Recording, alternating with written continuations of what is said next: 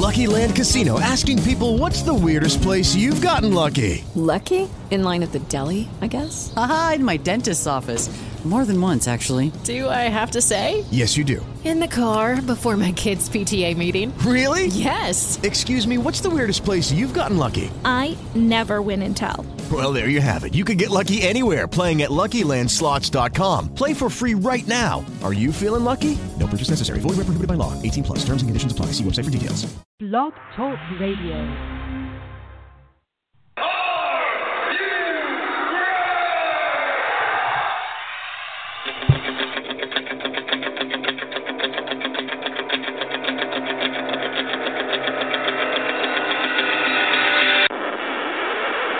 It's time for the Get Ready Show! I am the best in the world at what I do. Give me the microphone and go away! The best in pro wrestling talk. And that's the bottom line, because Stone Cold Texas.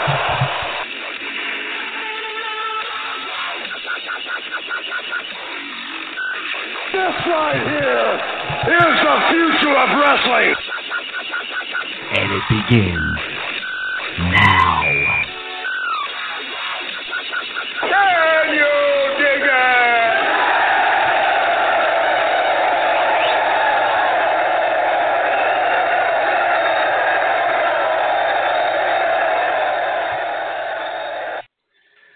Well, a very, very happy New Year to everybody out there in wrestling fandom land. You have tuned into the Ken Reedy Show, the best in pro wrestling talk.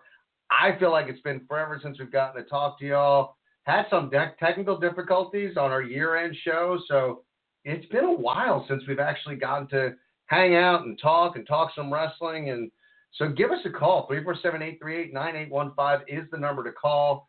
Give us your opinions. We're going to hit a lot of stuff tonight. We're kind of going to be all over the place, just throwing up against the wall and see what sticks. We're going to talk a little Jericho Omega. We're going to talk about Jericho's dedication before the matchup, talk about a lot of stuff. We got the Day 5 news coming up. That's always great. So give us a call. And you know what?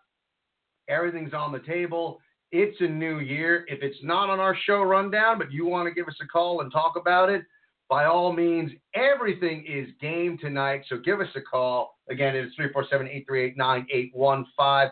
Check us out on Facebook, facebook.com/The Ken Reedy Show. Again, that is facebook.com/The Ken Reedy Show. So check us out over there. We got a show chat going on right now. So get on over to Facebook page, our Facebook page, like us, and get involved with the conversation. Follow us on Twitter. Our Twitter handle is @The Ken Reedy Show. Again, on Twitter, we are @The Ken Reedy Show. And our website, thekenreedyshow.com. Lots of great stuff over there. You can listen to the show through there live. We got a live player over there. Lots of pictures and stuff over there on the website. So check us out on thekenreedyshow.com. And if you're listening to us live, well, thank you so much. Love it, you guys checking us out live. But maybe you're listening to us pre-recorded on the fabulous B+ Players Radio Network. Check us out over there. Check out all the great shows over there. Lots of great radio shows over on the B+ Players. The brainchild of one Mark Adam Haggerty. That is all over the independent scene. He's everywhere, ring announcing, commentating, behind the scenes editing. So he is all over the wrestling scene, and his brainchild is the B+ Players Radio Network. So check that out. Check out all the great shows over there on the network. We're really excited. Mark Adam Haggerty and myself, Icon Dan Ram, amongst others, Sergeant Cash even.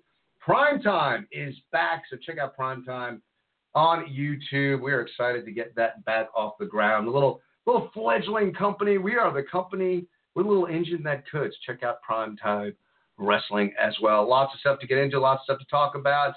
A happy New Year. For the first time in 2018, let me bring my tag team partner on the line. Dave, Happy New Year. How are you doing this evening? Thank you very much, and a Happy New Year to you as well. I feel very welcomed to be back, almost as welcome as Mr. Cotter. And it's great to be here in 2018. It's great to be discussing, pro wrestling, and it's unfortunate our last show, 2017, some technical glitches. Thank you very much, Blog Talk. But that still can't stop us here at the Ken Reedy Show from doing what we do best, talking pro wrestling. And I'm excited. I'm ready to rock and roll, as usual. Yeah, I'm pumped on it. So it's funny, man, because, you do the Blog Talk. And it's funny. I feel like now, over the years, and we've been using Blog Talk for a while, and, I like the fact that we can go live. But I almost, at times when we do the show, I feel like Dave Letterman, when he was on NBC, and he's on NBC, but he was bashing the network while he was on the network. And I kind of feel that vibe, like we come on, we're using Blog Talk, but we bash it. I feel like when we're on, we get on, we do the show, and it's almost like I start the show up, and as soon as the music hits, I feel like for like the next hour and a half, 2 hours, that I'm kind of on a tightrope walk. That at any minute, we might get across the tightrope, but then who knows? Who knows what could happen? But last show, and again, apologies to our fans. It was odd that we here in the studio seemed to get cut off, but I think Dave was actually still on the air, which is wild because that really shouldn't happen. So somehow we got, I have to dial into the studio, and this, where I am is kind of the hub. It's kind of the center point, and Dave called in. So I think some people may have heard you, Dave, for a little bit after we were gone, and it was just a mess. So hopefully 2018 goes a little bit better. And, let's get into it because, the wrestling world it's really intriguing how things are changing and how the business is changing. And, again, I don't know if anyone will ever take over the WWE.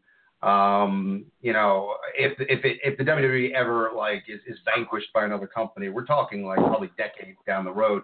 But the business is changing, and there's lots of stuff outside the WWE for wrestling fans. And I think coming out of 2017, the groundwork was really laid for there being a lot of different options out there for the wrestling fan to catch their favorite wrestling, to catch different stars, and different stars are getting out and wrestling outside the WWE and making good careers for themselves. And honestly, and I want we're going to get into some stuff, but I do think that when you look back on people that changed the business, I do think that Matt Hardy definitely deserves an honorable mention as he went about the independent scene and kind of, rebranded himself and has kind of built himself up, and now he's back in the WWE. And I know a lot of people give Cody Rhodes a ton of credit, but to me, he kind of took what Matt Hardy did and has gone above and beyond. He's taken it and gone farther. But I think Matt Hardy is one of those guys that really kind of changed the game. And so it's going to be intriguing as we look at 2018, how the game is going to change, how the wrestling business is going to change, how, where is TNA going to go? How big is ROH going to get? What does New Japan have in store for us? Lots of stuff out there in the world of pro wrestling. And as we look at the game changing and we look at things becoming different and the wrestling landscape changing, there's probably nothing greater to look at than Jericho Omega and that whole setup and how that came about. And these two guys getting together, getting it on the squared circle, and how Jericho is another guy that's out there kind of changing the landscape and changing the business and changing how independent contractors, quote unquote, pro wrestlers can conduct their own business. And, I want to get into the match a bit, but I do want to get into something, because it's funny, Dave, maybe we shouldn't take hiatuses on this show, because I generally don't get into it in debating and stuff on other wrestling websites and wrestling Facebook pages. And I generally stay away from it. And I think I was kind of itching to just talk wrestling or give my opinion on something. And, there was an avenue, and I kind of got into it with some people on and I'm not going to even mention the Facebook page. But I'm curious what people think, man, because I get to a point with wrestling fans, and I don't mean to bash some fans, but I guess I do, because we do it a lot on the show. And, I had, as a wrestling fan, and if you want to disagree, you want to debate this topic, by all means, call us 347-838-9815. I had a major problem with Jericho's dedication the match and dedicating the match to Chris Benoit and Eddie Guerrero. And I don't have a problem with dedicating the match to Eddie Guerrero, as much as we know that Eddie Guerrero had his own issues, had his own past, had some laws that he may have broken in his past. But I didn't really have a problem with that. I had a major problem with the dedication to Chris Benoit. And it intrigues me how, that's my prerogative. That's my prerogative as a consumer. My prerogative is to, if I have a problem with that dedication, if I have a problem with a guy dedicating a match to someone who killed his wife and child, all right, let that sink in, killed his wife and child, it's my right as a consumer not to spend money to support that event. Now, Jericho, I'm not boycotting the rest of Jericho's career. I don't have a major problem with Jericho. And I know that Jericho probably sees his relationship with Benoit a lot different than the rest of us view that sick son of a bitch. All right? I understand that. And I understand that's his prerogative as a human being who lost friends to dedicate this match to them. But I don't understand that, when we talk about prerogatives and everything, and I got into it with some wrestling fans. I mean, number one fan asked me, have I ever worked with anybody with a disability? Which is the dumbest question you could ask, because that's my career, okay? Number one. Number two, why is it that when there's murder after murder that we see on the news over the course of a year, and I guarantee you that most of them have some sort of mental illness, mental disability, that we don't make excuses for everybody else. But wrestling fans, or a percentage of wrestling fans, continue to defend Benoit because his brain seemed to sustain some damage because of repeated blows to the head, repeated concussions. I mean, these same fucking morons, and if you want to call me on it, I swear to God, call me, because I will go at you. These fans, if all of a sudden O.J. Simpson passes away and they do an autopsy on his body, and they say because of his football career that he had brain damage and he probably killed his wife and Ron Goldman because of the brain damage sustained in football, are fans going to make excuses for him? Are fans going to look at O.J. Simpson all of a sudden and say, well, he was a hell of a running back, so, I'm a fan now. I'm a fan of O.J. I mean, Jesus Christ, it blows me away. Charles Manson had schizophrenia. David Koresh had narcissistic personality disorder. Do we make excuses for them? Because Chris Benoit threw a hell of a hip toss. Well, fucking A, that's cool. You killed your wife and your child. There's a child in this world that was sitting in his room, and Daddy walked in. Daddy, the person that should be the utmost in security and safety and should make a child feel like nothing in the world can hurt them because Daddy's here. That child went through Daddy killing him. I am so sick and tired of hearing wrestling fans make excuses for Chris Benoit. He's a fucking murderer. He killed his family. Just stop. Just stop making excuses. I don't know why it gets so under my skin, and it infuriates me that fans continue to be like, well, do you understand what he was going through? Or he did have a bunch of concussions. Or, I respect him as a wrestler, but I don't like what he did. Really? That's the stance you're going to take?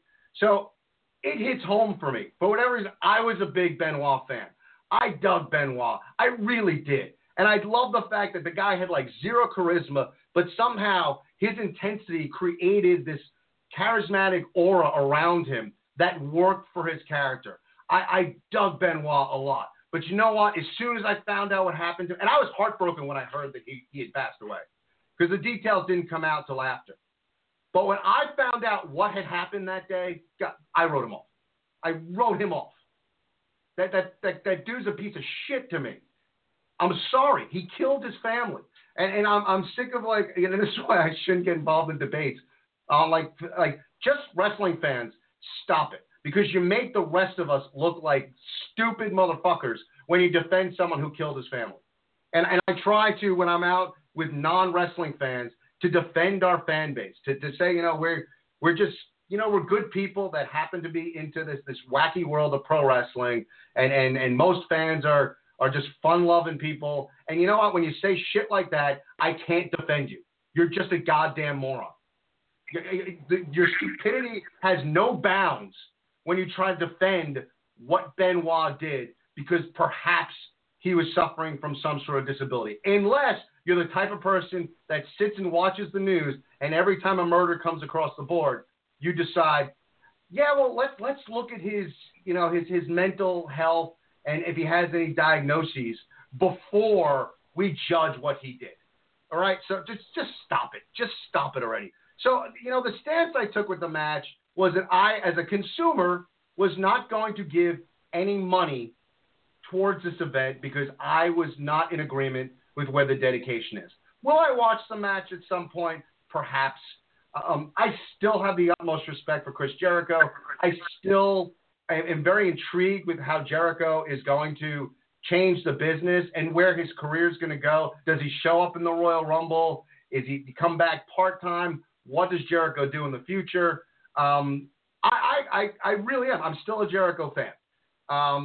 It's just I don't understand why, if you take a stance as a consumer, that all of a sudden you're wrong for doing that. It boggles my mind. It really does. And, there are enough times, like other wrestling fans, stop making us look stupid. Stop making us look like asses. Really, could you please? Because, you don't see football fans running around expounding the virtues of how great a running back O.J. Simpson was. So just stop it. Just stop it. And that's it. I'm going to get off my soapbox now. Because, Dave, you actually did see the match. And, if you want to say your piece on the Benoit dedication, cool. But I'd like to get back to I just needed to get that off my chest. But I'd like to get back to more of a wrestling conversation. So, again, full admission, I did not see it. Dave, you saw it. Your thoughts on Jericho, dedication, changing the business, him versus Omega. Take it away, man. Holy cow, dude. You might as well just end the show right now. Roll credits. I can't follow that, man. Holy shit. Whoa. Hey, now. No, I'm in all seriousness, I'm in full agreement with your feelings on what took place. I could sympathize and understand why you took the prerogative to disagree with Jericho's dedication because of Benoit's involvement and because of everything that Benoit did leading up to the final moments of his life that caused the life and the life of his own child and his wife. I totally am in agreement for you. It's disgusting. It's disgusting how wrestling fans will, try to vilify Benoit and will try to rationalize the things that he did at the end of his life based on the fact that he was a hell of a wrestler. People don't even talk about O.J. Simpson's football career. I'm glad you brought that up as a great comparison because people don't even talk about O.J. Simpson's football career. The only thing they say about O.J. Simpson was that if the glove don't fit, you must have quit. Like that's what O.J. is like synonymous with. Is what happened. Is the murder that he got away with. Most people would think, myself included.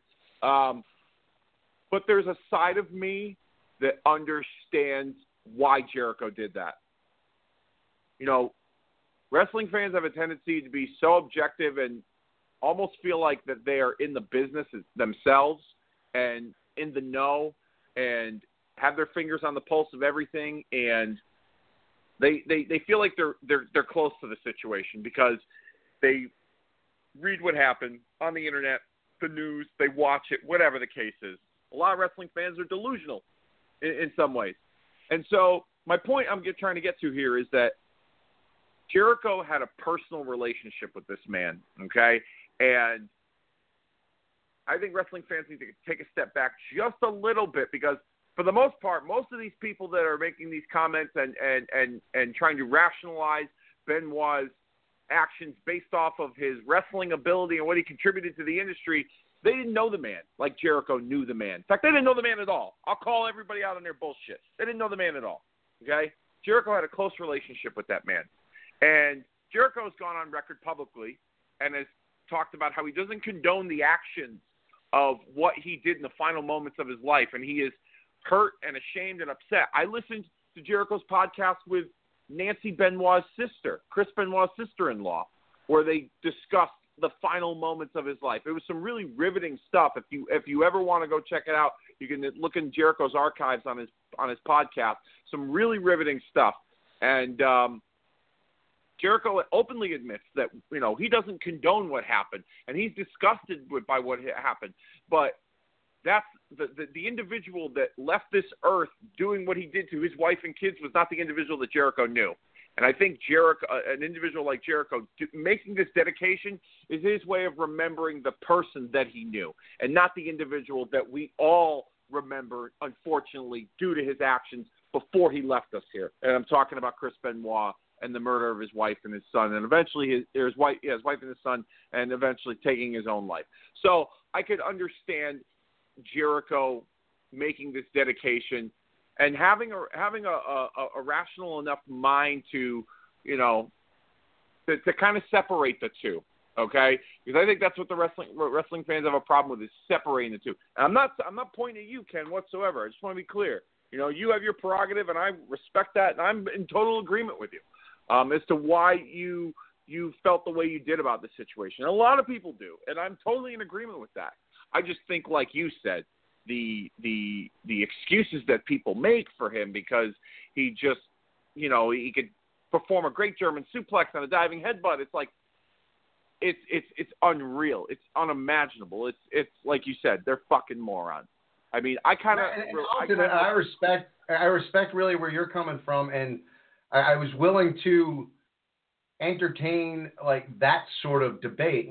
And again, I was kind of like blindsided where, like I get that. I get that, why Jericho would do it, and I get where you're coming from. It's just, like you could debate the dedication and whether or not you agree with Jericho and why he would do something like that, and that's one thing. But to take that debate and use it to kind of try and make an excuse for what was done by Benoit is just so incredibly asinine to me that it really blew me away. And I'm right there with you. Like we might be falling on like different sides of this argument, but I see your side. The one side I can't see is trying to rationalize or defend Benoit's actions. Yeah, I mean, I look at it like the best way I kind of describe this is like imagine. Let's just say I'll take myself as an example. Imagine, if I was friends with you, okay, and I've known you for a long time, and the person that I know is a good-hearted, fun-loving person, cares about people, and out of the blue, you decide you want to go off your girlfriend and then off yourself, and and then everyone, your loved ones, are all in shock. I wouldn't be happy with the decision that you made because I lost a friend, and I would think that what you did to your girlfriend and yourself is wrong, and I'm pretty sure that'll never happen, by the way. But this is the closest example I could make. But I would choose to remember the individual that I knew, that the way that person treated me, and that's what I try to when I try to make comparisons and explain, Jericho's actions. I guess making an excuse for Jericho's dedication, so to speak. Now, I'm done talking about all that shit. Okay, you and I are both at a good understanding about this situation. We both respect each other's opinions and agree and disagree on some stuff, but we're in agreement that there's a lot of really idiotic wrestling fans out there, and they need to be called out on their bullshit. And I'll be glad to do it with you, buddy. All right, now. On to the real good stuff, the fun stuff, the stuff that makes this show what it is today, the actual wrestling. I watched the match, and I thought it was a great match. Not realizing when the match aired, I sure as hell wasn't going to go buy it on pay-per-view and watch it at 3 o'clock in the morning because there's other things I have to do with my life that's called sleep. But I woke up and I forgot it was on. I saw a couple of guys on the Saw fan page that they had posted a link, and it was like 15 minutes into the match because I think the match went like over 30 minutes. So I made sure that I wouldn't watch it, and then I watched the full link on YouTube, and I thought top to bottom it was a great match. I really did. I thought the build up to get there, the setup was very old school. I loved it when Jericho and Omega had the brawl at the press conference. I thought it was very it had that kind of like that old Mike Tyson boxing feeling, like when Tyson would have those press conferences with guys and sometimes a brawl would erupt. Like that's what it felt like in the build-up for Omega and Jericho with that setting. But the match itself, I thought it was great. I like Omega. I think he's super talented. I think he's one of the best workers in the business today. But I'm not all up in his jock like all you idiots on the internet are. 24/7, 365. The sun doesn't set and the sun doesn't rise with Kenny Omega in the world of professional wrestling, in my opinion. Okay, I'm in agreement. He's a talented dude, but if he doesn't do 400 flippy doos and he doesn't get a 7-star rating from Dave Meltzer, then the whole goddamn internet's going to riot. I was so afraid that this match was going to be if he didn't do all these spots and the guys didn't kick out of each other's finishers 45 times a day. Everyone on the internet was going to think this match sucked. But everyone on the internet thought this match was great, and I think it was because a testament to Jericho. Jericho's a pro. He's old school. I'm pretty sure that he probably was the guy that directed most of this match and called most of the spots. You didn't see, Omega kicking out of Jericho's codebreaker 12 times. You didn't see Jericho, kick out of, whatever Omega's finish is. I don't even know his finish. I'm probably going to get crucified by the internet for not knowing his finish, but fuck you anyways. So, with that being said, great match, great storytelling. I'm really interested to see where Jericho goes.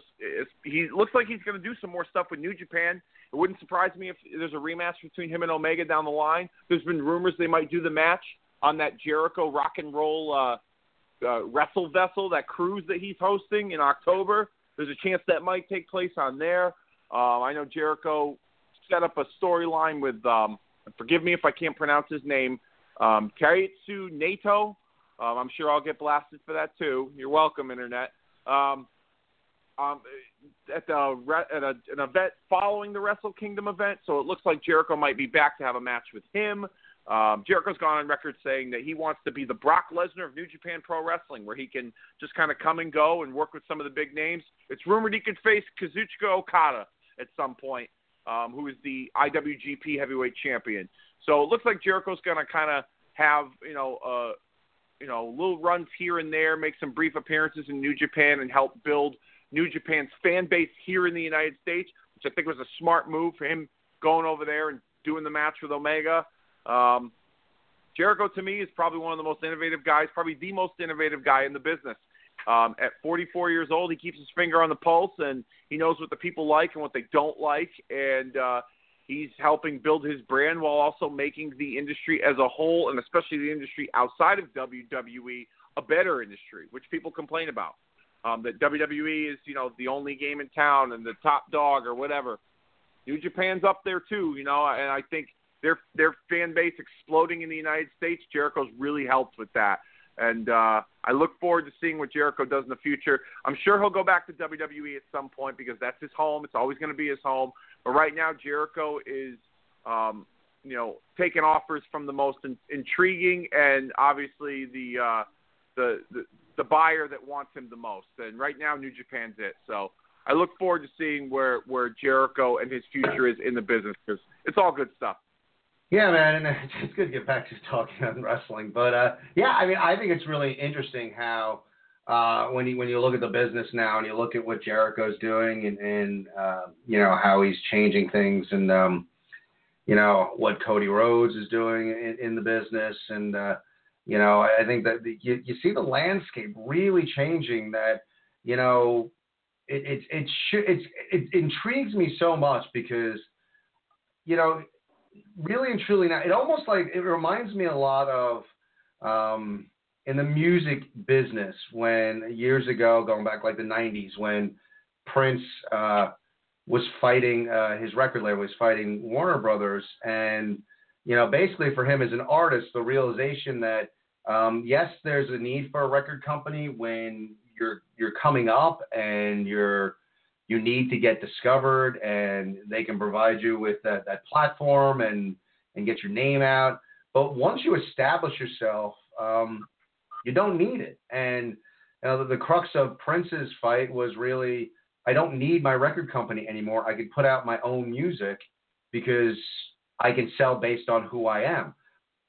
And it's intriguing because when I look at the wrestling business now, with so many independents out there, so many different promotions to go to, so many promotions that are willing to pay for names to come and wrestle for them, that it's almost like if you can get to the WWE and establish yourself as a name, as a draw, then either ask for your release, or when you get future endeavored, you get out there, you don't necessarily need the WWE. And you can kind of go out there and make your own schedule, and there's enough independents out there where you can, set your price and try to work out how many dates you need to work to make the salary you need to make. And it's sorry. That was the alarm to brush my dog's teeth that just went off. Anyway, I think it's fascinating when you look at how the business could be changing. And Jericho is one of those guys that's kind of on the forefront. So as much as I think when we come to the end of 2018, the WWE will still be king, I'm really intrigued to see what we're looking at as far as the landscape of the wrestling business once this year is over.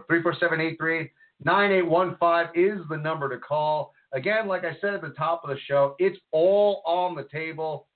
You want to talk Jericho, Omega, you want to talk about the dedication, you want to talk about some other stuff going on, you want to talk about just the landscape of wrestling as a whole, give us a call. Let's talk about it. But right now, it is time for the Dave 5 50/50 News Report.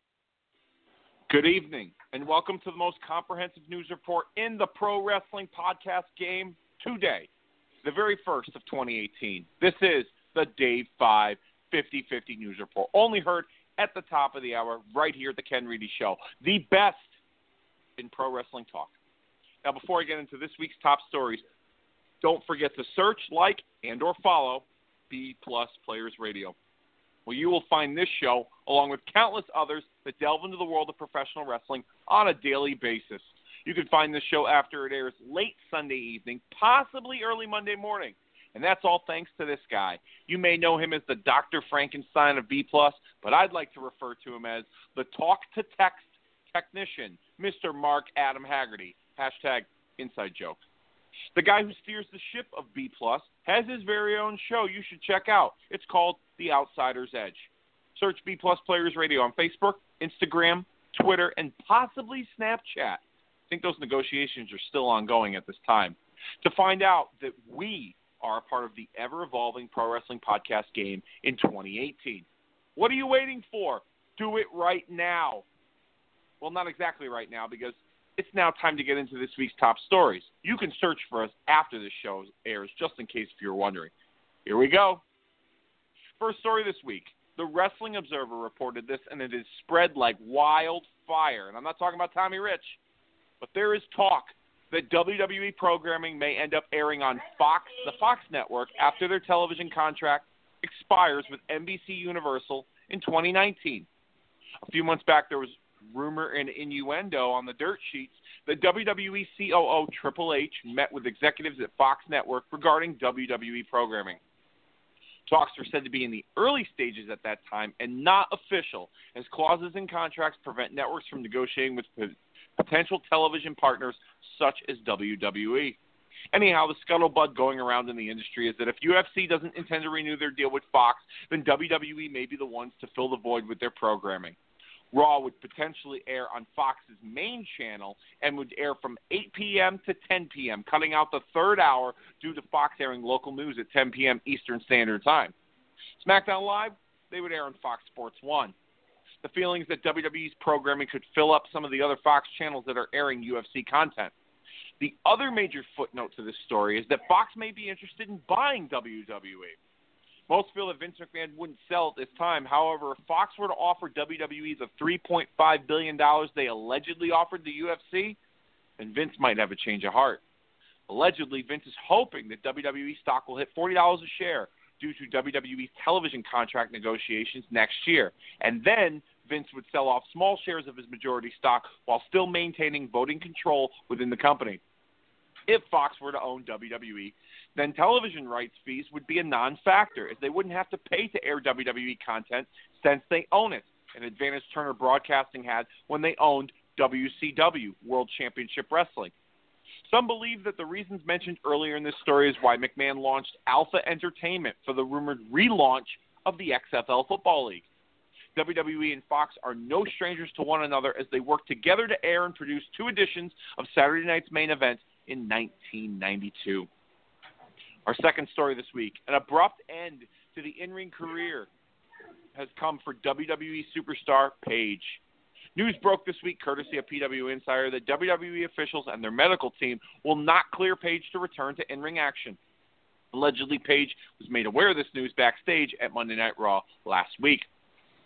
This news comes off the heels of an in-ring scare at a live event over the holidays in Long Island, New York, when Paige took a dropkick to the back of the head at the hands of Sasha Banks in a 6-woman tag team match. When Paige was unable to continue the match, the bout was immediately stopped so medical staff could tend to Paige. She managed to walk out on her own accord. However, it's being reported that she may have suffered a stinger in her neck. On a personal note, what I find interesting in all this is how WWE medical staff has handled the situation based off of information that I've researched. Firstly, the Spotlight Wrestling group on Facebook posted a link to the Lillian Garcia podcast where Paige was interviewed before making her return. What I find intriguing in all of this is Paige declared that a non-WWE physician would not clear her to return to action following her recovery from neck surgery. Now, she didn't elaborate if this was her primary physician that performed the surgery, but she did make it clear that the doctor would not clear her to return. Now, with all the talk of WWE's medical staff not clearing Daniel Bryan to return, despite multiple and reputable outside physicians and neurologists clearing Bryan for in-ring action, I find the situation a tad perplexing and something Ken and I could discuss further after the break. If you want in on the discussion, then dial it up. 347-838-9815 is the number to call to let us know what you think regarding this matter. Now, as far as where Paige goes from here, some have speculated she may take a role as a coach at the WWE Performance Center, possibly keeping her role on air, but as a manager or an on-air authority figure, since that's what seems to be the trend with WWE these days, judging by Daniel Bryan's character on SmackDown Live. Or my guess, maybe she takes on the role as a female commentator. This women's evolution has taken high praise for being able to produce many firsts for the women in WWE. Why not put her behind the boot and see what she's made of? That's just my take on it. Our third story, January is usually free agent month within the wrestling industry, and this story highlights quite a few names that are moving on with their in-ring careers. So sit back, relax, and take a listen as I've got a handful of talents to list off. First off, this past weekend marked the final independent dates for Ricochet and War Machine, as both Ricochet and Warbeard Hansen gave farewell speeches to their prospective independent promotions, Pro Wrestling Guerrilla and Chaotic Wrestling, before allegedly heading to WWE. Hansen and his partner Rowe, who comprised War Machine, had been mainstays in Ring of Honor the last few years, with a few stints in New Japan Pro Wrestling, holding the IWGP Tag Team titles. Ricochet worked under a mask as Prince Puma for Lucha Underground, and his contract with the promotion expired after the airing of Season 3. Ricochet was recently backstage at the SmackDown Live TV tapings in Orlando, fueling the rumors that he is WWE bound.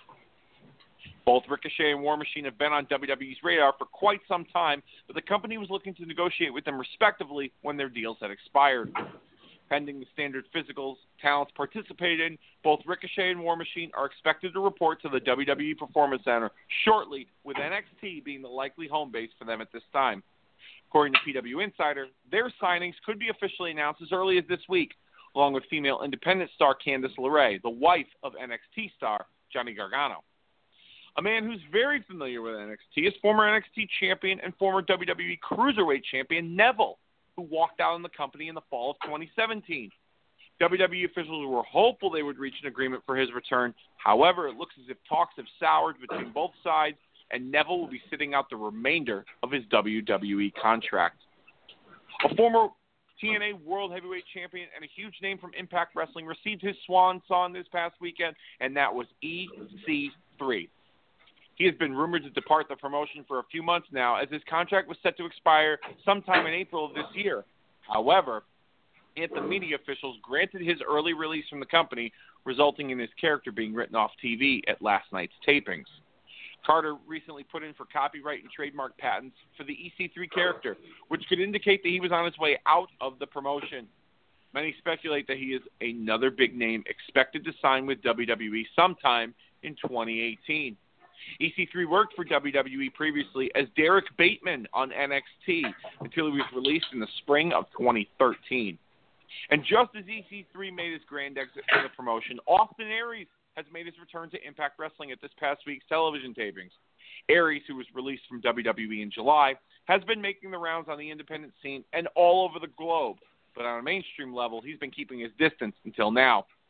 Spoiler alert, the greatest man that ever lived wasted no time acquiring more championship gold as he won the Impact Wrestling World title at this past week's TV tapings, which can be seen on a future episode of Impact Wrestling on Pop TV. Anthem Media and Impact Wrestling, considering nobody watches your show, I'll gladly say you're welcome for the free advertising. My fourth story this week comes from the much-anticipated 10,000-seat arena event aptly named All In, which is being funded by Cody Rhodes and the Young Bucks, which I can now report has a date. That date, September 1st, 2018. Promotional artwork was revealed by Cody and the Bucks on Twitter last week with the aforementioned trio listed, as well as IWGP United States Champion Kenny Omega and the television star from the hit TV show Arrow's Stephen Amell also will be taking part in this event. Their roles on the show is undetermined at this time, but we've covered here on this show that Cody and the Bucks have been pushing for Daniel Bryan to take part in this event if he does not renew his WWE deal. Many speculate that if Bryan does not appear, that the highly anticipated match between Kenny Omega and Cody Rhodes will headline this event. This anticipated bout is also rumored to take place before September 1st at Ring of Honor's Supercard of Honor during WrestleMania weekend in April. As far as where this event will take place, the locations have come down to Chicago and the Southern California area. Details as to when a formal announcement of this event's location has not been made at this time. In rounding out the report this week, it wouldn't be January without a little WrestleMania season rumors to get fantasy bookers' creative juices flowing. Now, with the unprecedented first-ever Women's Royal Rumble match set to take place at the Royal Rumble event, rumors have begun to fill up the dirt sheets of potential surprises in the female Rumble match. Former women's competitors such as the Bella Twins, Michelle McCool, Lita, Trish Stratus, and Beth Phoenix have all been dropped on the dirt sheets as part of this discussion. One name who's been in that steady rotation is former UFC star Ronda Rousey. Rousey was spotted at dinner in Los Angeles with WWE COO Triple H, courtesy of TMZ.com. A story that Dave Meltzer of the Wrestling Observer speculates was leaked by WWE themselves to gain some traction for when Ronda appears on WWE television. Many speculate that this could be a sign that Rousey shows up in Philadelphia on the 28th. Another huge WrestleMania season rumor that needs to be discussed and is one that tends to find its way into the rumor rotation around this time of year, and that centers around The Undertaker. Many felt the dead man was calling it quits after last year's WrestleMania when he laid down his ring gear in the middle of the ring. For years, Taker has told those close to the situation that he's done wrestling, especially after reports of last year when it was alleged that WWE officials urged Taker to walk away after his match with Roman Reigns due to his ongoing health issues. It now seems that after undergoing hip replacement surgery, many feel, having seen the dead man backstage at Survivor Series in November and at last week's SmackDown Live television taping in Alabama, described the Taker as in great shape and someone who wants that infamous one more match. With WWE advertising Undertaker to appear at the 25th anniversary of Monday Night Raw on the 22nd, the rumor mill suggests that his WrestleMania involvement will begin on that show. The Wrestling Observer reports that the idea going forward is for Undertaker to appear and cut a promo hinting towards retirement, when John Cena will make an appearance challenging Undertaker to just one more match at WrestleMania. Names such as X-Pac, Jerry the King Lawler, and Bruce Pritchard have gone on record publicly saying that they feel The Undertaker is not done and wasn't done after WrestleMania 33, despite the way his character was portrayed after losing to Roman Reigns. WWE creative and management have been very careful on TV when mentioning Undertaker's status since WrestleMania 33 by referencing his retirement as alleged, and only Roman Reigns would state in various promos that he was the one to retire The Undertaker. It's also being reported that allegedly Undertaker requested to Vince McMahon that he work with John Cena at last year's WrestleMania, and originally McMahon obliged until he decided to go in a different direction and put Reigns in the match instead of Cena. Regardless, seems to be mixed reviews of this potential announcement, as Undertaker's health has appeared to have been on a steady decline to most fans for a few years now. But we will all have to wait and see what is in store at the upcoming Raw 25 special. What's that old saying, new year, new me? Well, if that philosophy applies to you, then maybe you need to apply new home decor to your humble abode with Door Decor. Wrestling fans, if your love life was sporting a batting average in the negatives, then look no further than Door Decor. Reach out to Nicole on Facebook right now so she can help you find the perfect piece to hang in your home to impress that special someone. Need an idea for a special gift that may seal the deal on a promising love life? Shop Door Decor. If you don't have style or you don't have taste, let Nicole help you out. Maybe you're a wrestling fan and you have a hard time letting go of your fandom in hopes that you find that special someone. Nicole can custom design a special pro wrestling theme style wreath to hang proudly on your front door. It's like a compromise. You can show your love for wrestling while still displaying your sensitive side to the apple of your eye. Maybe you'd rather not dig yourself into a deeper hole by revealing your wrestling fandom, and you want to show the one you love that there's more to you than your squared circle fandom. Nicole can help you out with that too by choosing through some seasonal designs that can add the perfect touch to your living quarters. That's if you don't live in your parents' basement. Bottom line here is shop Door Decor on Facebook right now to find out that your love life has a chance of kicking out at 2. There you have it, folks. Thanks for bearing with me on the very first Dave 550 News Report of 2018. Check back here next week at the top of the hour for all the dirt and gossip that only I can deliver so eloquently. More Pro Wrestling Talk is on the way, so let's send it back to Ken. Take it away. And thanks, Dave. Lots of great stuff in the first edition of the Dave 5 News Report. Lots of stuff to piggyback off of, and I'd like to get into some Taker conversation perhaps in a little bit, but why don't we hit upon, I think the Paige story is pretty interesting. And look, anytime you see someone get hurt in the ring, it's not a good thing. I mean, you don't want to see anyone's career end up like this. And Paige, interesting, career as, Paige, pretty significantly quick rise to the top. Looked like someone who was going to be a major star for quite some time. A lot of controversy behind the scenes, all the stuff that went on with Alberto Del Rio. Triumphant return to the WWE, back to some in-ring action, and now it looks like her career is over. So quite the rocky road when you look at Paige's career. And if you've listened to the show, you know that I am not the biggest Sasha Banks fan, and I don't know what happened in that ring. And I think, to your point, Dave, and maybe we come at it from a wrestling point of view, but maybe it is societal more than just wrestling. But I think fans across the board, in a lot of different areas of life, you got to stop talking about things like Again, not a Sasha fan, so I'm not a fan. I'm not defending her because I'm a fan of hers or anything like that. But it was amazing that, maybe Paige is more of an internet darling right now than Sasha is. But right after this happened, a lot of venom online, a lot of stuff I saw, a lot of stuff like, Sasha's always been reckless and you knew this was going to bound to happen. It's not fair that Sasha did this. Someone needs to fire Sasha, yada, yada, yada.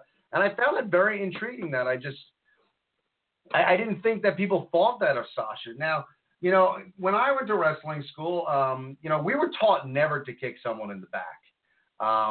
Now, that's the school I went to. Everyone knows the school that I went to, and I'm not necessarily going to sit here and say that the school I went to is the greatest wrestling school on the planet, and that all the lessons learned there were necessarily 100% correct. I just know we got that lesson, and maybe it was just for us as novices. That was, why we were told that. There's so much that goes into this. Now, we don't know if Paige called the move and it was just a little off. Look, if Sasha took it upon herself and they didn't go over this beforehand and it wasn't called and she just decided she was going to kick Paige in the back like that, and Paige wasn't ready for it, then Sasha is 100% wrong. But I'm willing at least to hear, both sides of the story and hear exactly what happened. And as long as I haven't heard exactly what happened, then I can't really totally condemn Sasha for doing the wrong thing. It's a shame. Paige is a talented wrestler. So, I mean, it's a shame that this would have to happen to her, but definitely a rocky road for her career. And interesting stuff, Dave. It's intriguing to see, when you look at these wrestlers and the doctors involved and, again, and for you, like, you do a great job at doing the news, but you can only get so much information. All of us as fans can only get so much information. And to be honest with you, you should be listening to this show because most of y'all, when you get your information, like hear one soundbite or one like tweet and you take it as law. Whereas when Dave does his news here, he researches it. He finds different sources. He tries to put his news report together where he gets the most information he possibly can. But let's face it, none of us have a line to Vince McMahon's office where we could just ring him up and say, so could you tell us the truth here? I mean, everything you hear online is speculation, and you try to get as close to the truth as possible when you're reporting news, but everything it needs to be taken with a grain of salt. So I think, Dave, like part of your report, which I found really intriguing, is, the medical stuff and how, who gets cleared when and what doctors clearing who at what time and what injuries end someone's career and what injuries don't. And I would love to discuss this further and elaborate it because I find it fascinating. Just like as soon as this happened, it was like Paige's career is over. And when you look at a guy like Daniel Bryan and his stuff with doctors, very intriguing stuff when you look at the WWE with injuries and how they handle medical issues and whether or not people's careers are over. I'm no medical expert. I am certainly not a medical physician. I could hardly put a Band-Aid on my finger when I cut my finger, but I can tell you this much. Judging by the information that is at our fingertips, what we know and what we've heard in interviews with talents and people that are close to that situation, it just comes across to me like WWE's medical staff treats everything on a case-by-case basis. And in some regards, maybe they should. But I feel like, if at the end of the day, the decisions they make is for the safety of the talent, then they have a funny way of showing it in different situations. I'm not saying it's like I'm not pulling any conspiracy theories out here whatsoever, but I just feel like some of it is politics. I'm going to just be straight up with you. This may not be the popular thing for me to say, and I'm sure that there might be people that don't like what I'm about to say, but I feel like in a situation like Daniel Bryan, who is so passionate about wrestling, loves wrestling so much, he had his, he was forced to step away by WWE's medical staff. He went on his own dime across the country to UCLA, University of Phoenix, went to see doctors in New York City, does the hyperbaric chamber treatments, saw all the best neurologists and specialists with concussions that told him that he's healthier and good to go and ready to get back in the ring, and yet WWE's medical staff says, well, no, we don't feel he's ready. We're not going to clear him. Yet an outside physician tells Paige, you shouldn't wrestle ever again after the type of neck injury you had following her surgery. But then they gave her the green light to start taking bumps and working a match. Like, to me, I just feel like it should be the same across the board. And I'll be quite honest with you, this may be another unpopular thing for me to say, but, John Cena, who is a big name in the company, who's probably got a lot of clout, in the higher, as one of the higher ranking talents in the company. I mean, he works a part-time schedule now. He's deserved that. But his girlfriend, his future wife, fiance, whatever you want to call her, Nikki Bella, has a history with neck issues. She had to cut her career short because of neck issues. But apparently there's talk of her coming back and competing in the Royal Rumble. What happens if someone kicks her in the back of the head? Are you going to tell John Cena, the number one guy in the company, that his girlfriend or his wife can't wrestle anymore because of her neck injury? I would hope you would, but part of me thinks that I just feel like we talked about it on this show a few months ago. They cleared Kurt Angle. With all due respect to Kurt Angle, I love the guy. Hell of a contributor to the business, probably one of the best performers out there. But in 2018, even in 2017, he's got no business being in a ring, considering his history with neck with neck issues, and of course, which led to his pain prescription and alcohol problem from the injuries in wrestling. And I just feel like if they weren't under the microscope with the concussion lawsuit that they have right now, they wouldn't be so quick to pull the trigger and say, yep, you're done, you can't wrestle anymore. You know, there's been rumors that Sheamus has been dealing with some neck issues that could lead to spinal stenosis. Who had spinal stenosis in 2011 and was told he could never wrestle again? Edge. But they're still letting Sheamus wrestle.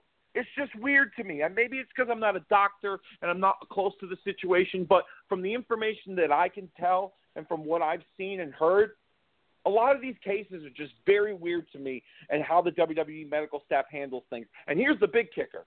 For some of you football fans that listen to this podcast, the doctor, the head medical physician for WWE, you know who he is? Dr. Joseph Maroon, the same guy who was in the middle of the controversy with the NFL and their concussion issues that resulted in that $1 billion class action lawsuit. Okay? Just think about that for a minute here. The guy who was overseeing all of these football players, and then some of them dying because of their concussion issues, some things that he missed. He's on WWE's payroll. Not to say that he's a horrible doctor by any means, because I don't know the man and I don't know anything other than what I know about him. But holy cow, like, to me, I just feel like, I don't know, I'm just perplexed by this whole thing medically. Maybe I need some clearance. Maybe if you're a doctor and you listen to the show, call in. Maybe you want to tell me. Maybe set my mind at ease. But I don't know. I just feel very, like I said, perplexed that medically some of these decisions that they make on talents are so, like I said, case by case instead of like straight up across the board. Everyone's safety is important. It's like they pick and choose, like, well, who's important to keep on the roster and who's not important or who we don't care about. I mean, I don't know. Maybe I'm just going off on a tangent. Ken, you take it from here. I don't know what else to say about this. No, I mean, I think it's an excellent point because, you know, Kurt Angle, it was a really good example because if there was ever a guy that you would look at that probably should never – I mean, that guy shouldn't be cleared probably to drive, let alone wrestle. And right there with you. Big fan of Kurt Angle's. You know, seeing him back in the ring, you know, it's like, yay, Kurt Angle's back. But, you know, I mean, I remember, you know, my buddy Dave LaGreca from Busted Open, which, by the way, is moving to mornings now. It's going to be going 3 hours every morning. Crazy stuff. So congratulations, Dave LaGreca and the Busted Open crew over there. But he had said to me that, you know, Kurt Angle was in studio once, and if something happened behind him or someone called his name and he had to look behind him, he literally had to turn his whole body, that he's unable to really move his head side to side much at all. That's how bad his neck is. And look, man, the one guy, the one person or entity, whatever you want to call it, who is undefeated in all battles is Father Time. And, you know, as Kurt Angle is supposed to be better now that he's older. I mean, I think it's great that he's clean and he's got his life together. So you bring up a really good point. How do they clear what guys? And you know, would you know, like guys like Kurt Angle and Paige, could they get cleared at some point and come back into a WWE ring because it's neck issues, but because of all the controversy and stuff surrounding concussions and Daniel Bryan having concussion issue. Is that the reason why they don't let Daniel Bryan come back?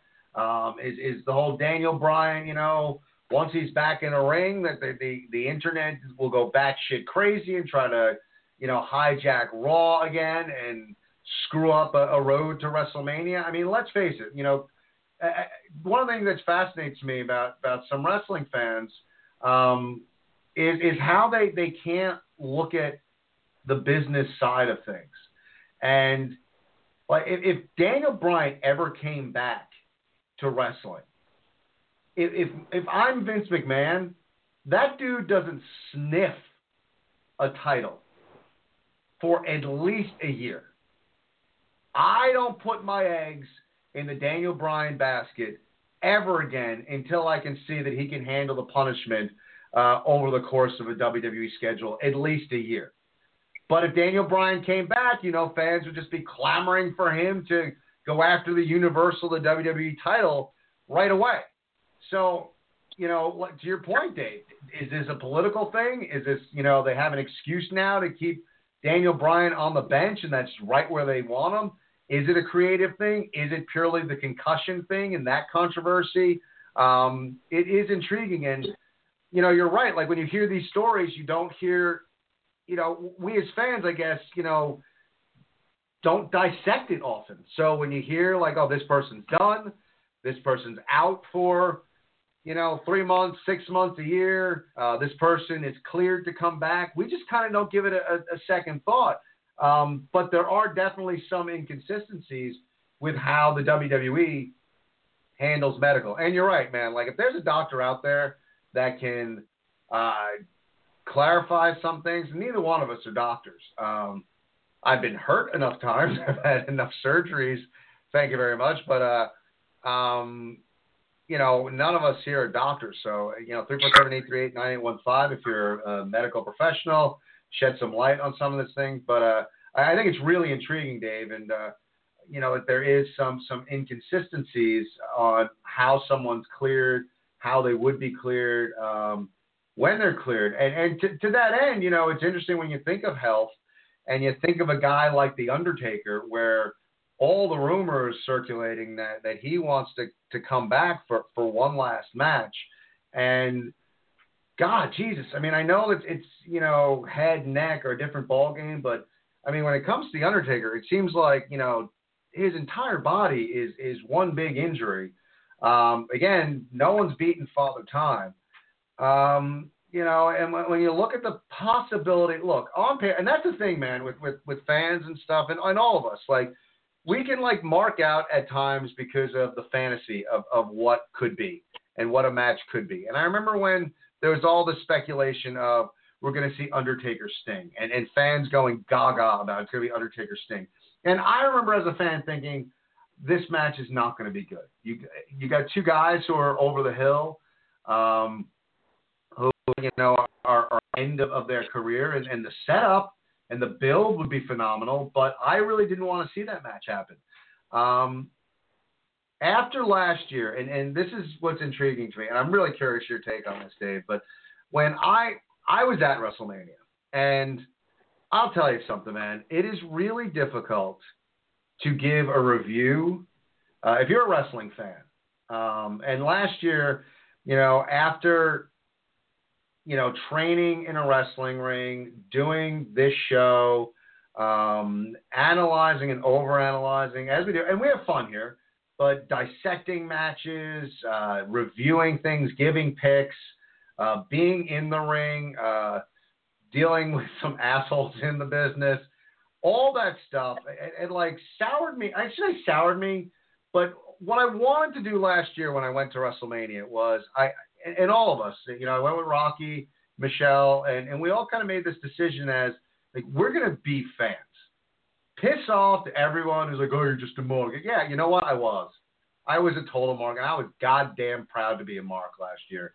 I just marked out. I was like, why can't we? It's so weird, the wrestling fandom and workers in the business. It's like, don't be a mark, and it's all bullshit, man. Like, if you love wrestling, love wrestling. I don't understand it, like the derogatory comment of like, if you go to a match, you're a mark. If you wear a wrestling T-shirt, you're just being a mark. It's so dumb. And so we made this conscious decision to go. We're all marks, exactly. We made this conscious decision last year that we're going to Mania and we're going to be marks. We're going to be fans. We're just going to be fans. We're going to enjoy ourselves. We're going to jump out of our seats in big moments, and we're just going to really embrace the pageantry and the spectacle that is WrestleMania. And that all being said, it's really difficult when you're there and you're buying in and enjoying the spectacle to be objective when you're reviewing things. Because you just come out, because the spectacle is so grandiose, you just come out like, yeah, it was awesome. Everything was awesome. And The Undertaker versus Roman Reigns, the send-off was phenomenal to me. Him taking off the jacket, folding it up. To me, it was a perfect send-off, and I loved it. And I walked out of there thinking, what a great moment. What a great match that was. What the young versus the old. this is it for Taker. And the thing is, as most of pro wrestlers, wrestlers don't get, a lot of times they don't get a send-off. Ric Flair in the WWE had a send-off, and I hated when he showed up in TNA because very few wrestlers get to end their career on a note where, they're paying tribute to you. You get to have the applause, have the accolades, have them cheering your name. Most guys, Mark Henry very quietly announced his retirement this week. Guys retire quietly.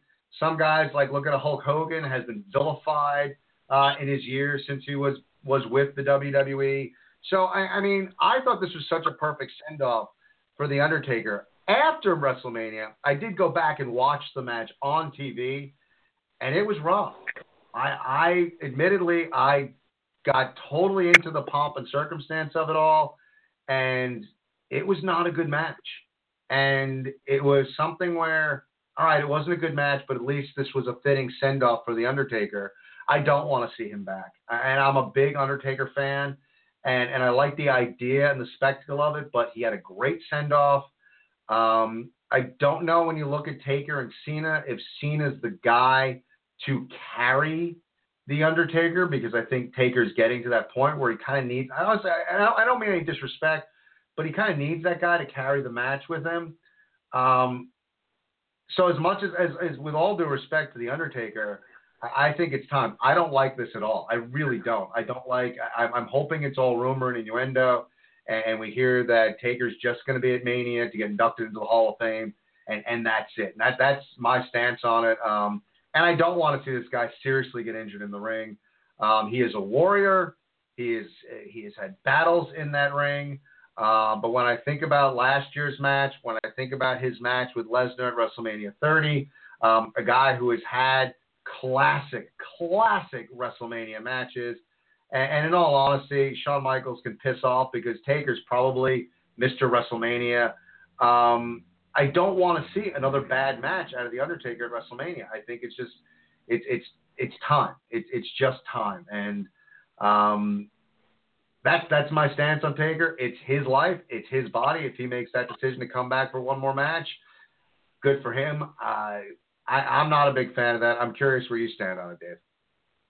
All right. I'm going to break this down. There's going to be a lot of moving parts, so please bear with me. To our listeners, to you, Ken, if you want to go brush the dog's teeth while you're doing that, by all means, you have my permission. All right? I'm glad you brought up the Ric Flair retirement. I was at that WrestleMania when he retired. I was there. I eventually went to the party afterwards. It was a big cry fest. Everybody that worked in that company was so sad to see him go. It looked like it was legit. He was done, okay? Being a part of that moment, there's been very few times where I've cried watching something on TV in terms of wrestling. I could watch that show, This Is Us, crying during the opening credits. That's how good. That's how emotional that show gets for me.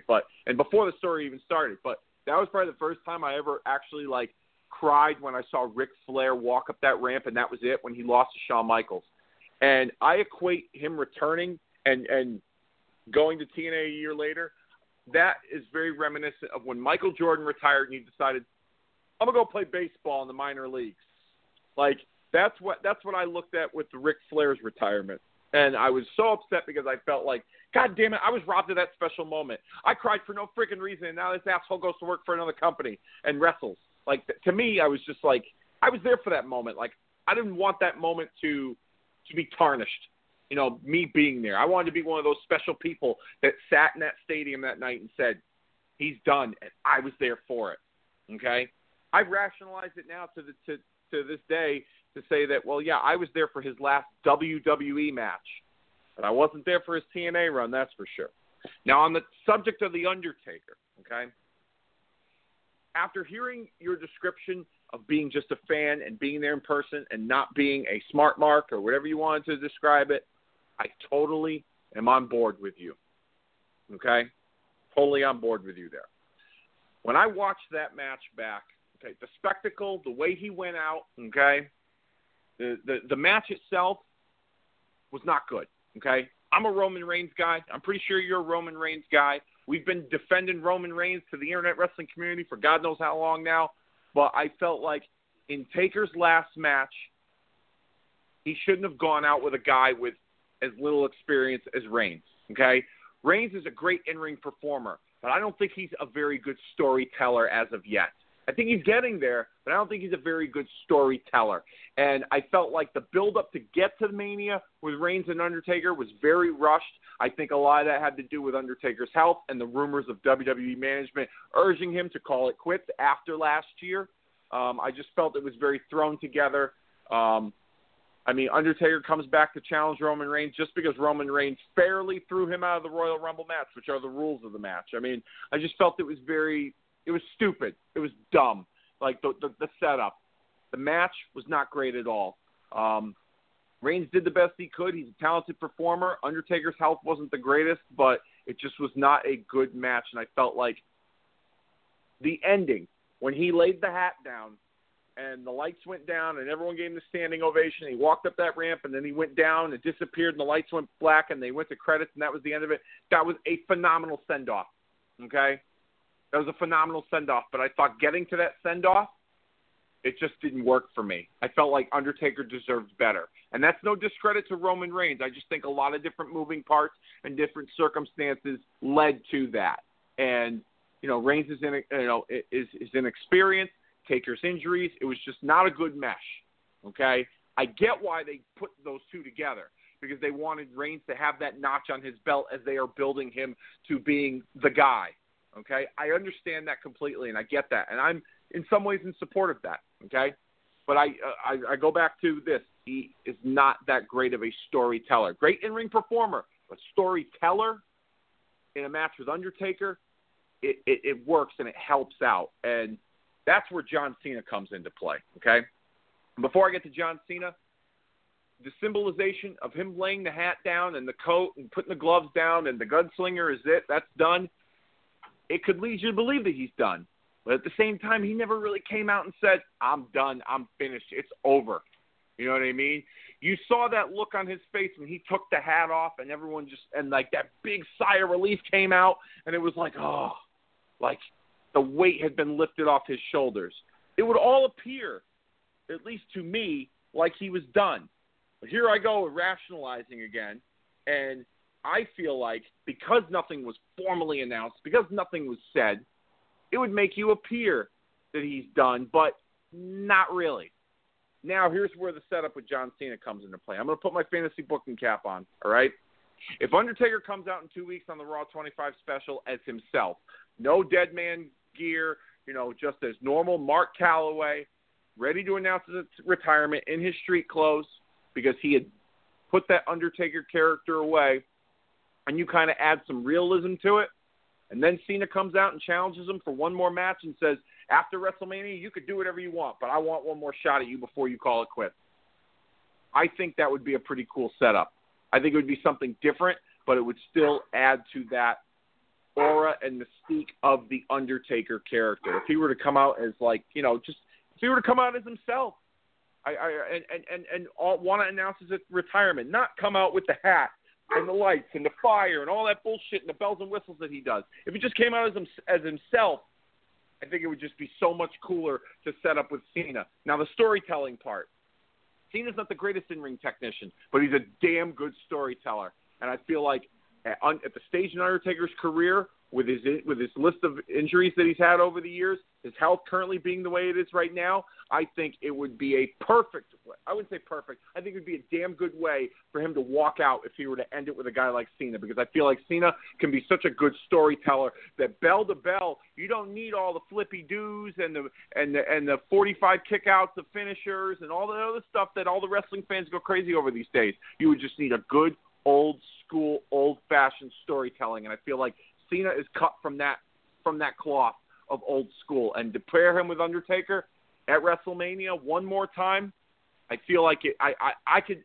To me, it works for me. Yeah, it may not work for you, Ken, but it works for me. I could see that happening, and I could see him being done after this. And to be quite honest with you, at the stage in Cena's career where he is, he's a part-time guy. He's making movies. He's doing TV shows. He's all over the place. Okay, he's blowing up in the ways that The Rock did before The Rock officially left. I could see Cena having that Undertaker spot where he comes and goes for special events, but he is revered as like, you know, a special attraction in many ways, like the Undertaker was in the last 7 or 8 years of his career. So that's where I stand on this situation. I don't know what you think, but that's just me. It's interesting because I think your story works.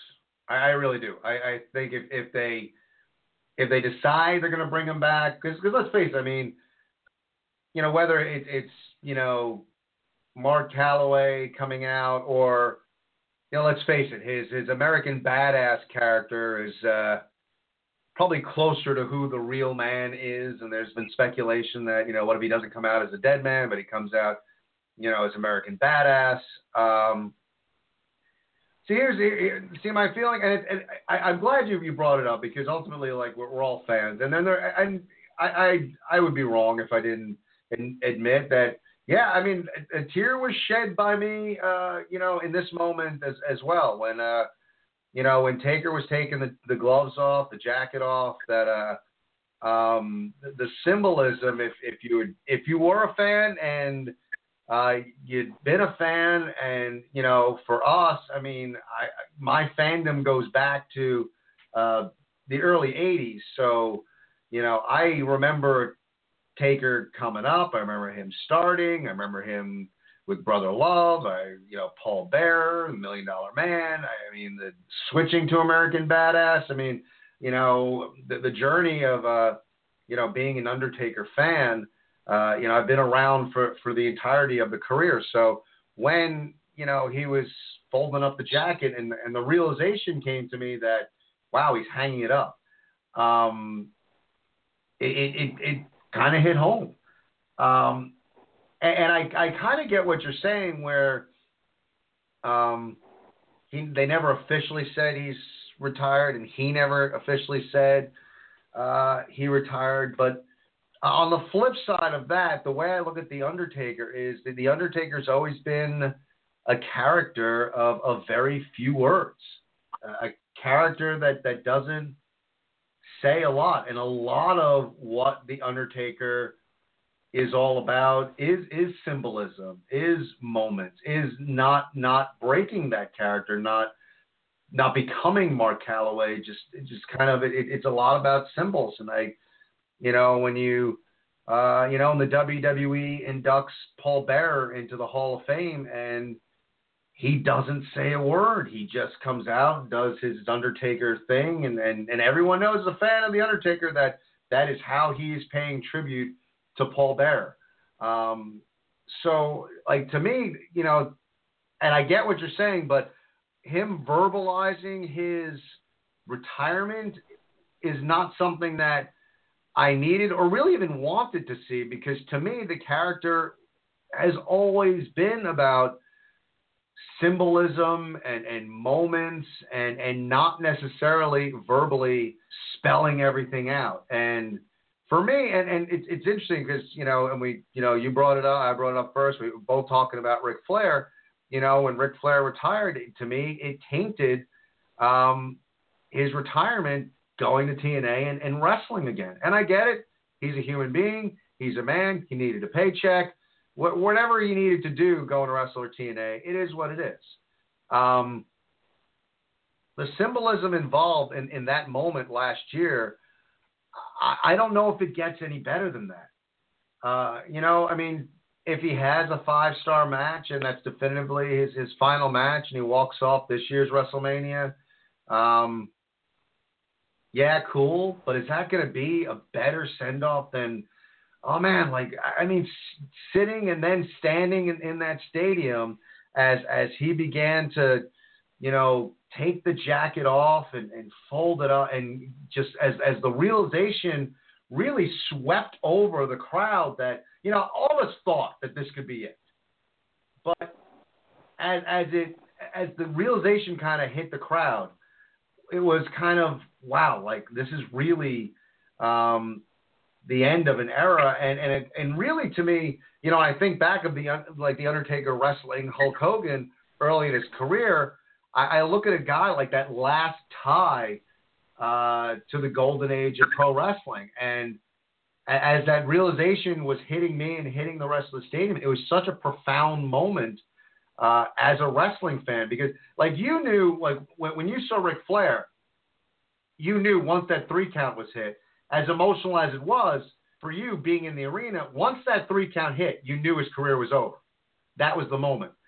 Taker, it was a little bit different because there was this slow realization as things were happening that, oh my God, I think he's retiring. I think he's folding up the jacket. And then when he gave his wife a kiss, again, a guy that's had this character so closely guarded, and that's kind of a break in character.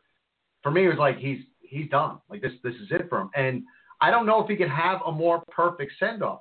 The other thing that I really want to get your take on this, because if he comes back to wrestle John Cena, and that's what they want to do, they want to the old school guy versus the man of the centerpiece of this era of pro wrestling, and that whole setup works. But to your point, you said that the rest of the company has kind of said, his alleged retirement. And Roman Reigns has been the guy I retired The Undertaker. How does Taker come back and not want to take on Reigns at Mania one more time to punch him in the mouth for bragging about retiring him? And I'm curious, like, I like your storytelling as far as him with Cena. But how do you kind of rationalize Taker saying, all right, sure, yeah, I'll wrestle Cena, but I don't want to punch Roman Reigns in the mouth anymore? It's funny you bring that up because I was actually thinking about something. I was thinking about how things, with all the big names that are going to be at the Raw 25 special, and I'm sure that they're going to have some surprises up their sleeves too. Considering the rumors surrounding The Undertaker's involvement on that show, which were resulting in his rumored WrestleMania role against Cena, I felt like that there at least had to be some, they had to cross some T's and dot some I's when it comes to Undertaker's involvement with Roman Reigns. I would guess that there's 2 ways they can go with this. One, Reigns could come out and still brag that he retired the dead man, and then that's when Undertaker comes out, and they could have some sort of in-ring confrontation, which would then result in Cena making the appearance and setting up Cena and Reigns, or Cena and Undertaker, and you could kind of have maybe Cena and Reigns fight over who's going to face Undertaker at WrestleMania. Maybe set something up for the Raw pay-per-view in February, where the winner of that gets to go on to face the Undertaker in his retirement match, so to speak. And that's another thing too. Like, this can't be one of those situations where and it's been beaten to death. I feel like that it's just one of those things that, like, wrestling and WWE especially is beaten to death. They call them career matches or career-ending matches or whatever. Like, I would love it if Undertaker were to come back realistically and he were to agree to face John Cena or even Roman Reigns, let's just say, that he would just say, win, lose, or draw, I'm done. Like, it's it. I'm done. Like, after WrestleMania, it's over for me. This isn't like I'm fighting on for my career to live to fight another day. I'm done. Because realistically, I feel like that would make much more sense. But on the subject of him, T's and dotting I's with Reigns, I could see, like I said, like, the 2 of them having some sort of in-ring confrontation. Maybe he goes to endorse Reigns and kind of shakes his hand and say, yeah, you put the old dog down. I don't have it in me anymore. And you did retire me. You're right. He comes out, like you said, American Badass, Mark Calloway kind of. And then that's where Cena makes his entry into the fold. Maybe a little tension with Reigns. Who's going to face Undertaker at WrestleMania? He challenges Taker to a match at Mania, but Reigns feels like, no, I retired him. He said he's done. Then the 2 of them fight over who faces him. I don't know. I could see something like that taking place, but I feel like they got bigger plans for Reigns. I've heard they do have bigger plans for Reigns. But it wouldn't surprise me if they didn't even acknowledge it at all, and they didn't, cross paths and Undertaker just goes straight to John Cena to set up WrestleMania. I feel like that they would just hope that we would forget about it. Yeah, it sucks being like wrestling fans that actually think about shit. Like, wait, that doesn't make sense. I'm curious right now. You got to bet your paycheck. Do we see Taker Cena this year at Mania? Yep, I do, and here's why. And this may sound stupid. Talked about it earlier. Ric Flair's retirement. Where'd that take? WWE retirement. Where'd that take place? Orlando in the Citrus Bowl. Last year, Undertaker's alleged retirement. Where'd that take place? Orlando in the Citrus Bowl. Nobody ever truly retires in Florida, in my opinion. And that goes for Undertaker and Ric Flair. Now, WrestleMania 34. Where's it going to be? New Orleans. Where did the streak end? New Orleans. I feel like Undertaker's going to be laid to rest, or he's going to call it a day where the streak was ended.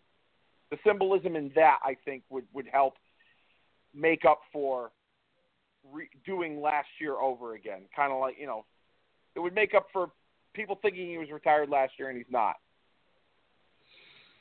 Interesting stuff. Yeah, I'm really curious to see how exactly they're going to build this and how, and going back to they could, once they decide they're going to go in the direction of Cena and Taker, if that's where they go, remember back to when, John Cena was a little puppy coming up the ranks and got the approval on camera of one, The Undertaker. So I'm sure they could, if they do it correctly, they could have the history of these two interwoven, go back to that moment. John Cena, when he's allowed to, can really cut a really solid promo. And if John Cena is allowed to, you were the guy that, when you gave me the okay, that I knew I was ready for this business, and the build would be intriguing. I'm going to be at Mania this year, so if they send him off this year, hopefully I'll be at that moment too. But I don't know. I don't know if the moment can be more perfect than it was last year, but it remains to be seen. And it's interesting, Dave, because, we go on a hiatus, and, we always go on hiatus this time of year. And then it's like we're smack dab into it. It's like the road to WrestleMania all of a sudden. And so many, this is where the fantasy booking starts. This is where all the rumors start, with the Raw anniversary coming up. I mean, I don't know about you. I mean, we've heard all the guests that are supposedly being there. I would love to see that the hatchet has been buried and Hogan shows up on the Raw anniversary show. I tend to doubt that. I'll pop. That will get a living room pop. But aside from Hogan, is there anyone that you're hoping, and we'll talk more about this next week, but is there anyone you're hoping that you see on the Raw anniversary show? I mean, the list of names they've already got now, I was like, holy cow, they really are pulling out the big guns. I'd love to see The Rock. I mean, I've always been a big fan of The Rock. He's one of my main guys. But yeah, I'm right there with you with Hogan too. And like I said, there's surprises. They're going to have surprises planned. It's just going to be one big giant nostalgia parade for 3 hours. It's going to intermingle. The main roster's taking a back seat, to the rest of the legends. But I'm a big mark for the podcast. But I'm really looking forward to seeing Brother Love make his return to Monday Night Raw. Bruce Pritchard, very well deserved, especially with the success of his podcast. So yeah, probably him, and then, like I said, Hogan. I'm right there with you with Hogan, but Rock too. If Rock can make it, I'm sure he'd be there. Yeah, so that's really about it. Everyone else that I like, they're already going to be there. So Eric Bischoff was revealed he was going to be there, so that's pretty cool. I'm looking forward to seeing that. That's awesome. I'm a big Eric Bischoff fan too, and should be excited. I'm all for the nostalgia, as much as I'm sure some performers aren't crazy about the nostalgia thing, but I'm psyched to see some of the legends, and we'll get into that more so. And like I said, man, we're on the road to WrestleMania. It's crazy. We're heading to the Royal Rumble, and then obviously once the Rumble hits, start to get a clearer picture of how Mania is going to start to shape up. And tune in here each and every week, and we'll get you set for everything going on in the world of pro wrestling. But I'm excited, Dave, when we talk about, this year as we move forward. I mean, I really look at our show and everything going on in pro wrestling that, we've become kind of a very WWE-centric kind of program, and that was based on interest and based on phone calls we would get. But as the wrestling landscape changes, as guys like Cody Rhodes and the Young Bucks are financing their own shows, as guys like Jericho are out there wrestling for New Japan or on a cruise ship, and how the business begins to change, and there's more and more things out there, more and more things for fans to see and be a part of. There's going to be a lot of stuff for us to cover. So as I look forward to 2018, I'm really excited to cover the world of pro wrestling, to talk about the different avenues, lots of great stuff. Tune in next week, you guys, at 6:30, as who knows what we're going to talk about next week. For Dave, I'm Ken. Good night, everybody.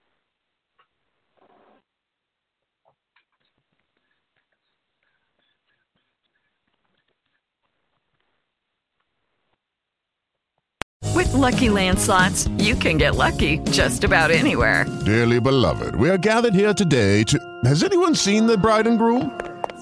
Sorry, we're here. We were getting lucky in the limo and we lost track of time. No, Lucky Land Casino, with cash prizes that add up quicker than a guest registry.